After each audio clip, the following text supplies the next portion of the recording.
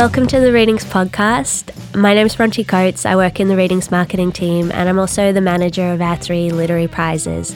So Readings runs a prize for adult fiction, young adult books, and children's books. And I'm here today with Kim, who's one of the staff judges for our Readings Children's Book Prize this year. Hi, Kim.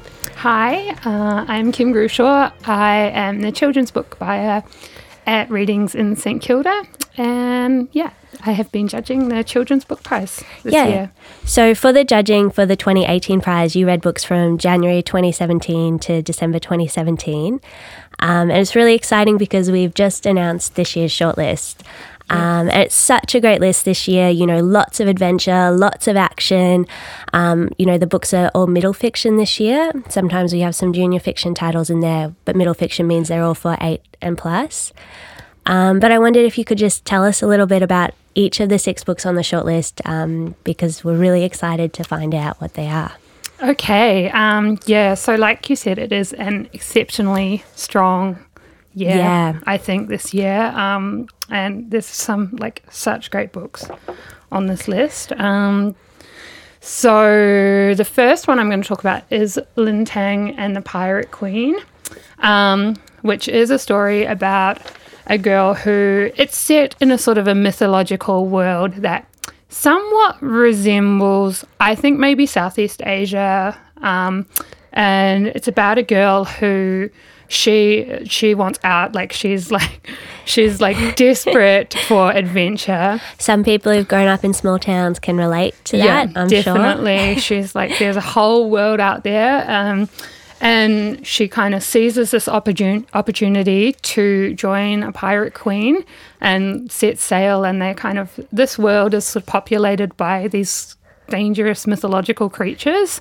Yeah. And so they set sail to battle them, basically. But it's a really great book. She's such a gutsy character, and she's so kind of curious about the world. And the crew on the pirate ship is really fun. It's this kind of great, kind of haphazard collection of martial arts experts and weird, There's some very strange characters, I believe. There's a talking clamshell, that someone thinks is their mother, and it's really great. But they're all really great characters. Yeah. And the author of that one's Tamara Moss. Yes. Yeah, and it's her first book. So, yes. Because, of course, the prize is for emerging voices. Yeah, it's also the first in a series. So I think there's going to be 3 of these Lin Tang books. The second one is out now, and I'm not sure when the next one's coming. No. I read this one. It was very exciting. And I loved Lin Tang has a friend who also travels with her, and Lin Tang's, incredibly gutsy, outgoing, and her friend is quite different. Yeah, but they have a really sweet friendship, I think. Well, that's a fabulous one. Maybe if you want to talk about this one, The Matilda Woods, next. This book, The Boy, the Bird, and the Coffin Maker by Matilda Woods, it's such a beautiful book. It's one of those books that I think you could kind of give to anyone as a present. It's a hopeful story. It reads like a kind of a classic fable, I think. It's just beautiful. It's about this sort of, I guess it's magical realism. And it's about this little town that seems to be in a kind of a fantasy version of Italy, maybe on a coast, and there's jeweled houses and fish that kind of fly out of the air. But it's also very, there's a lot of tragedy and sorrow in the town. And it's about a man he's a coffin maker, so his job is to build all the coffins for the townsfolk when they die. And he's had some big loss in his life, and he's sort of plodding along building the coffins, and he starts to get visited by this little boy who is kind of thieving food, and he kind of opens his heart, really, and they sort of form this bond.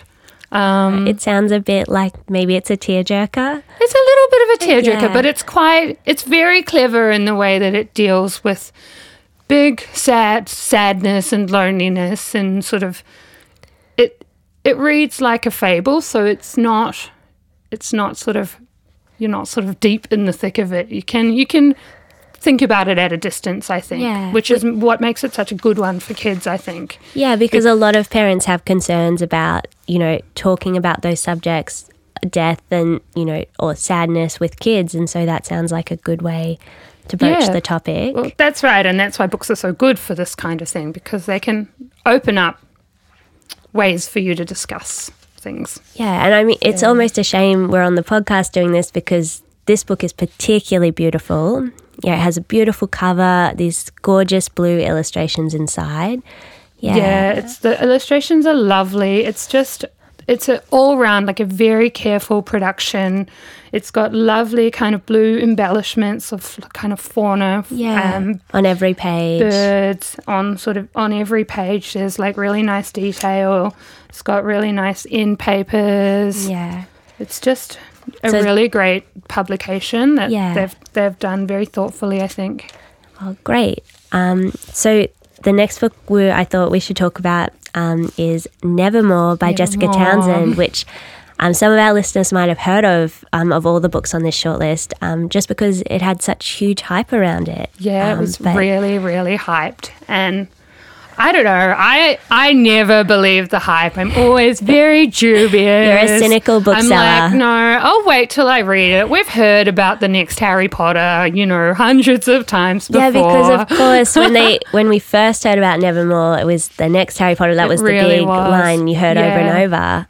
But then you read it and it delivers. Amazing. It absolutely delivers. Like I was awake at like 1:30 a.m. like, I've got to finish this book. Like I was loving it. Like I love how she has to kind of go through these trials to join the Wondrous Society, and they're all really exciting. It's just there's so much fun stuff in this book. There's like giant cats and a race, and it's just I don't know. There's a thrill. Like the detail is great. race. It's thrilling. I think it's really well paced as well. Yeah. Like it kind of once you get in there, it just goes and goes and goes. Yeah. And she's another debut author, of course, and from Queensland. And apparently, this is the first in a 9-book series. 9. Oh my god! She says she has a lot of stories to tell. Cool. So we've got, and the film rights have already been sold for Nevermore, which is pretty amazing.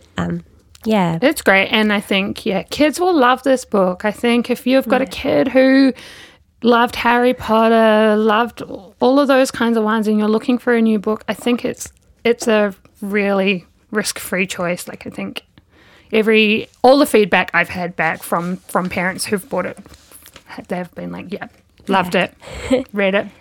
Yeah, and I think we When's can the say next one coming out? I think we can say for those first 3 books, Lin Tang, The Boy, the Bird and the Coffin Maker, and Nevermore, they're all for ages 9 and up.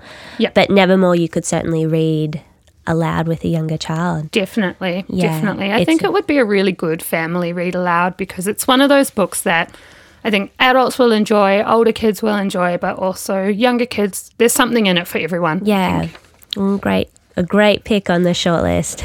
What's next, Kim? Taran of the Mammoths, which, this is just, it's fun. It's about a boy in the Stone Age, and he sort of has to set off on this adventure. Things have gone wrong, and so he goes off to make an offering to the Earth Mother, sets out on this quest, and it's a struggle, he's had a problem with his leg, he's got a twisted foot, and so he has to kind of really find a lot of bravery and courage. I believe the title too, it's book 1, this one's the story of the exile, because he's been exiled from his clan at the beginning. Is that right? Yes, that's right. He's been exiled. He ruined there was a mammoth hunt, and I think he's copping the blame for that. Yeah. Because they need mammoths, obviously, to survive. It's the Stone Age.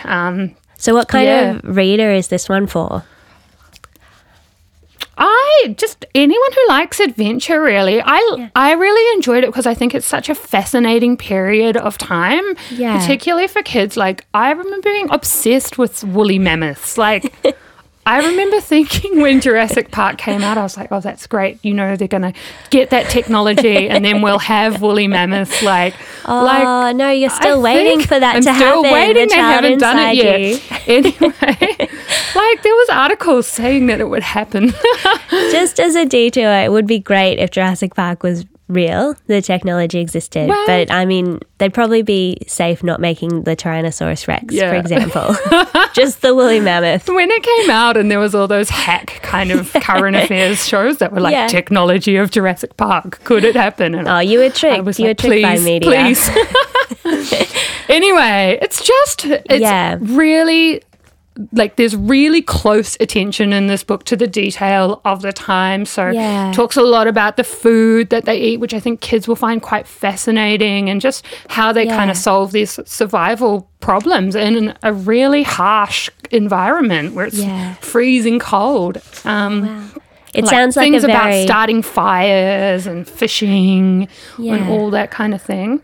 Maybe kids who are love Bear Grylls or survival stories. Yeah, totally. Suitable, you think, 8+? Yeah, and it's good because I mean, a lot of these books have sort of a magical thing, but this is more of a good historical, thrilling action thing. So maybe if they weren't so into witches and wizards, I think this one's a really, really good option. Yeah. Oh, fantastic. So the next one I'm going to give you or ask you to talk about is the Jacqueline Moriarty. So Jacqueline Moriarty has written a lot of young adult books, but this is her first book for children? Yeah, so it's her first book for younger readers. It's called The Extremely Inconvenient Adventures of Bronte Metalstone. Perfect. What a great name for a character. It's so fun. It's really fun. I've read all of her young adult books. I love them. Yeah. She's very funny, and this is so nice because her wit really comes through in this. And it's a nice, big, thick book, and it's just filled with it's about a girl who she receives this note. Well, she receives instructions from her parents who are They've been killed. Dead. And they've left her these really detailed instructions about how she must visit each of her 10 aunts and stop at certain ice cream shops, and it's this long list of things that she has to do, and she sets off and she's kind of okay, I don't really know what's going on here. Why would they have done that? She has to deliver each of them a specific gift, and then they're all strange. All of the aunts, there's one that's a dragon veterinarian, there's 2 that are captains of the cruise ship. Oh, that's awesome. Yeah, it's really fun. And so each chapter is kind of one bizarre aunt after the next. It's for a book that opens with the death of her parents, it's a very funny book. It's very funny. And she's such a determined, just takes it all. As she goes along, she's really inquisitive. She's a great heroine. Yeah, she kind of was oh, well, yep, this is happening now. Life goes on. Yeah, it really takes it in her stride. She gets thrown a lot of weird things. Yeah. And she just kind of, And there's a great mystery about what really happened to her parents. Yeah, that's too, right. So. And it all starts to look, it all starts to kind of come together.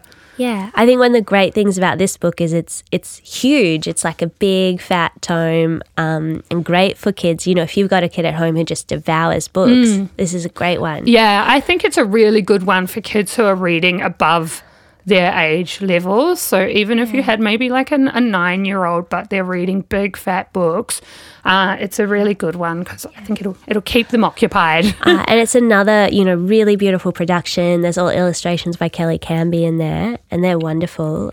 Really I think this would be a really good family read aloud as well. Yeah, great. Nevermore. I think it's really fun. Yeah. It's got good kind of chapter breaks, where I just think, and there's a lot of humour in it that parents would enjoy as well. Yeah, it's very funny. She's a very funny writer. Yeah, she's clever. She's very clever. And then the last book on our list is a graphic novel this year. Yeah. And I think it's probably going to be, the one the least number of people have heard of. Definitely. Home Time is a book by Campbell White. And he I think does he live in Western Australia? He's Western Australia. Yeah, so he is an art teacher. He teaches art to kids. Yeah. I think it's his first big graphic novel that he's published. Yeah, definitely. And it's beautiful. It's about 6 kids, and they're going home. It's their last day of school. They're on their way to a sleepover. They're finishing primary school. And on the way, something happens. Their dog falls in the river. They follow the dog. And then suddenly they all wake up in this other realm or universe. And it's this strange kind of place run by these little people called the Peach People, they're quite cute, really. And it's kind of like, it reminds me of maybe Steven Universe or Adventure Time in that way. There's like a lot of nice kind of retro. There's a retro feel to it, but it's also very now. And both those cartoons have such extensive, very funny, very strange worlds, and Home Time does too. And I think in the story there's pages about the world tucked in there. Yeah, sort of it's great, and I think kids will absolutely love this. Yeah. There's all these little pages that they function as a field guide to the world in here. So there's like what they've got in their backpacks, and it's all laid out, or like a map of the tree houses that they're all living in, with all these kind of details pointed out. There's also little diary entries in there on like cute unicorn stationery from like all the different kids. Yeah. And another thing that I think is really interesting about this book is there's a focus, as there's a different focus on each character, the artwork changes style slightly. So there's a kid in there who maybe treats life kind of as a game, and his chapter is illustrated in kind of like a pixelated 16-bit style, which is really interesting. And there's other like, I don't know. So it's such an impressive book, and it's really big and heavy and just full. It's such a beautiful big book, and for a first-time author, it's incredibly impressive. And every time I look at it, I notice something new. Yeah. The kind There's of all book this you can really pore lovely over. detail where he's kind of incorporated Australian wildlife into this fantasy world. So there's like Australian native-looking plants in there and animals as well, which I think is so nice. Yeah, I think kids will absolutely love spending some time with this book. It's one of those ones where you can just go back to it and go back to it. And there is, I mean, obviously our prize, I didn't mention before, so not obviously, but our prize is for Australian authors. And it is incredibly rewarding when you're a reader, and especially when you're a young reader, to read a story that's got Australian elements.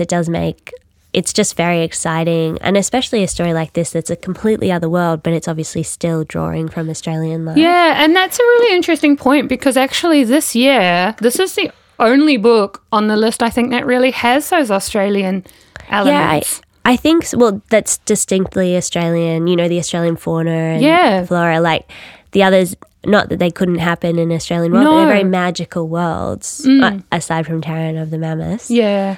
But, well, I guess, in terms of like these 6 books, but also you read several other books throughout the course of the year. Did you notice any themes or commonalities that were really prevalent across what you were reading? Well, obviously this year in particular, there was so much adventure and fantasy. And quests. Quests, fantasy. Like a lot of kind of witches and wizards stuff, which, it's... Yeah, and also obviously a really strong year for middle fiction. Yeah. The Children's Prize considers books for children aged 5 up to 12. So normally we do have a few younger titles on the shortlist, but this year just middle fiction has swept the floor. I think it was such a strong year for middle fiction. And I think it's more difficult for junior fiction, I think, because you're writing with limited words. I think there's more limits on junior fiction, and also it tends to be much more publishing for a specific audience in mind. So, kids who are really into basketball or kids who are really into footy, or I think that there's more of that kind of publishing in junior fiction. Do you think that's because... I think it's great. Yeah. But I think perhaps for like a prize, it's less likely to make a shortlist, maybe. Do you think they do that with junior fiction books? Because a lot of the cases it's for beginner readers. It's for people starting to read chapter books by themselves or making the transition from reading with their parents to reading independently. So there is that idea that you have to engage kids to read books by targeting their interests. Absolutely. Yeah, but absolutely. Middle fiction's allowed to be a lot more diverse. Yeah, and when parents come in, they'll say, oh, my kid likes cricket. Yeah. And he doesn't love books, or, she doesn't love books. And you'll say, well, great, here's a little book about cricket that maybe will get them hooked in. What do you think makes a really great junior fiction book? Or can you think of one that you do really love? I often think the illustrations are very important. I think illustrations are important in junior fiction. There's quite a bit of image to text because visual language is very important. Being funny is quite important for junior fiction. I think quite often there's maybe a need for a more instant kind of a payoff.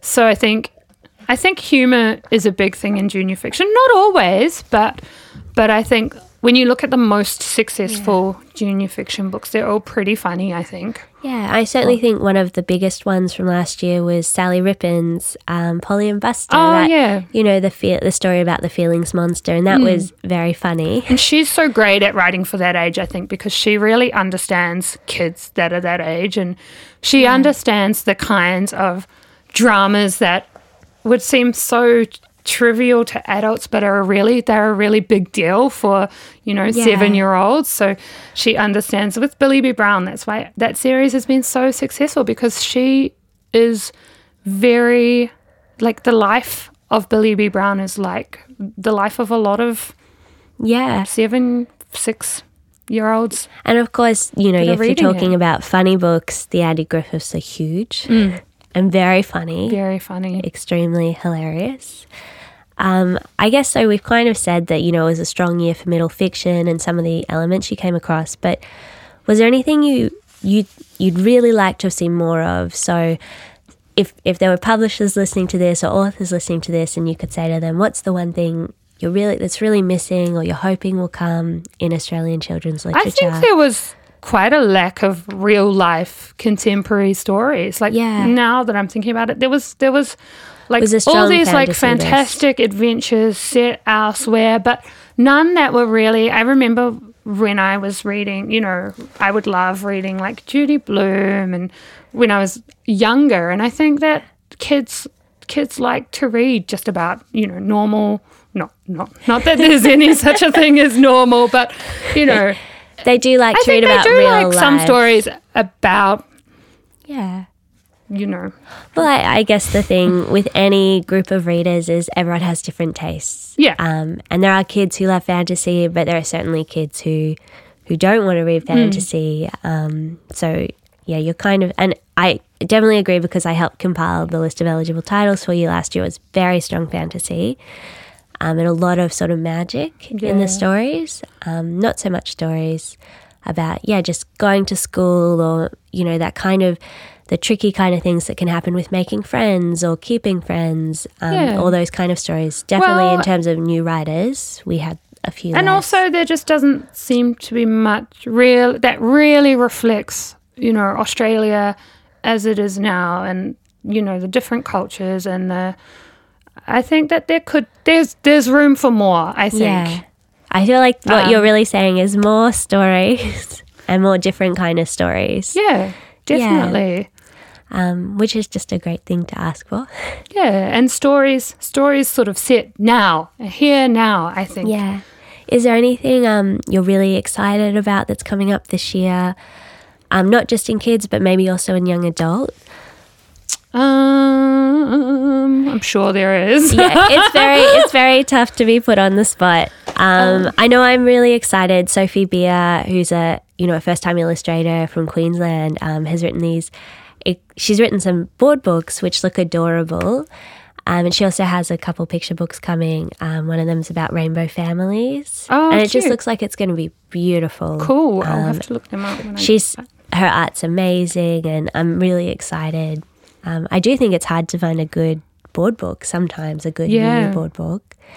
Yeah. There's been a few lately that I know Magabala Books have done some really nice Australian board books, and some new Bronwyn Bancroft ones came in the other day. Well, Magabala do that young artist series in board books where they feature young Indigenous artists. I think it's In the City is the newest one. That's stunning, like beautiful art, and really the language is, you know, it's got a little lyrical boost because it's not just describing the objects. They're really fun. That series.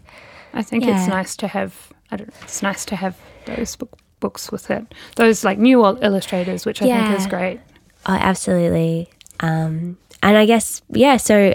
Is there anything else you'd sort of like to say, you know, to encourage people to rush out and buy the prize? I mean, all 6 books are great and you can get all 6 in a pack at a special price, I will say. Get them all. Yeah, like, they're all brilliant. It's such a good year. Like there's none that were like a little bit, you know, like we were all so happy to have all of those on the shortlist. Like, yeah, because Kim's a judge with 3 other staff members. Yes. So Alexa from our Hawthorne shop, Danny from our kids shop, and Daniela from Melbourne.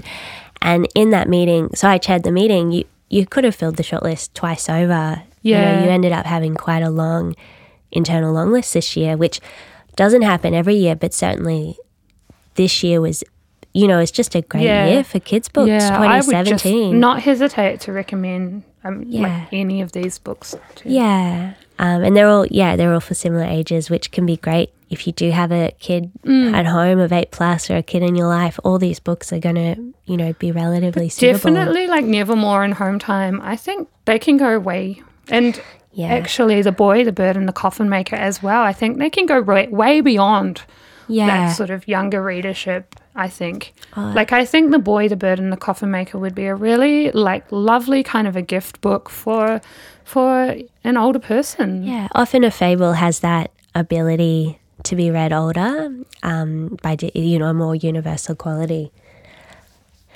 So just to wrap up, before we go, I guess, you know, we always love to ask on the Readings podcast, but Kim, what are you reading or watching? Well,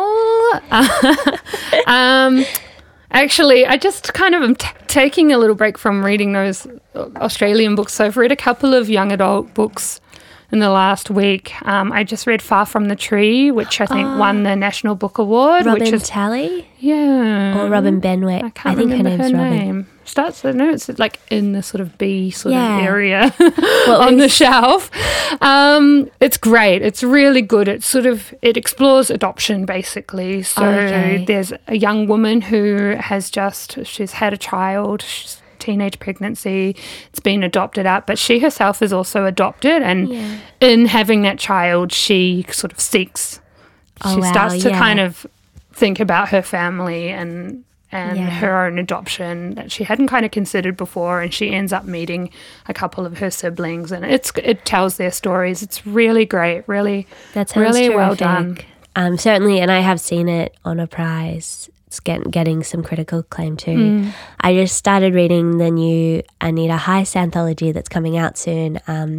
It's called Growing Up Aboriginal in Australia. Oh, yes. Speaking of things we're looking forward to. Things we're looking forward to. It's fantastic. So I've read I think there's 50 contributors to the book. I've read about 10 of the stories. I've already cried once. They're just amazing stories. And I also think, talking about what you were saying about having stories about Australia right here, right now. So important. Just an incredible book about, you know, an experience that's happening in Australia and often not spoken about. So yeah, I'll definitely recommend that. Look out for that in April. And that's it for today. Thanks for listening, and we'll see you next time. Thanks, Kim. Bye.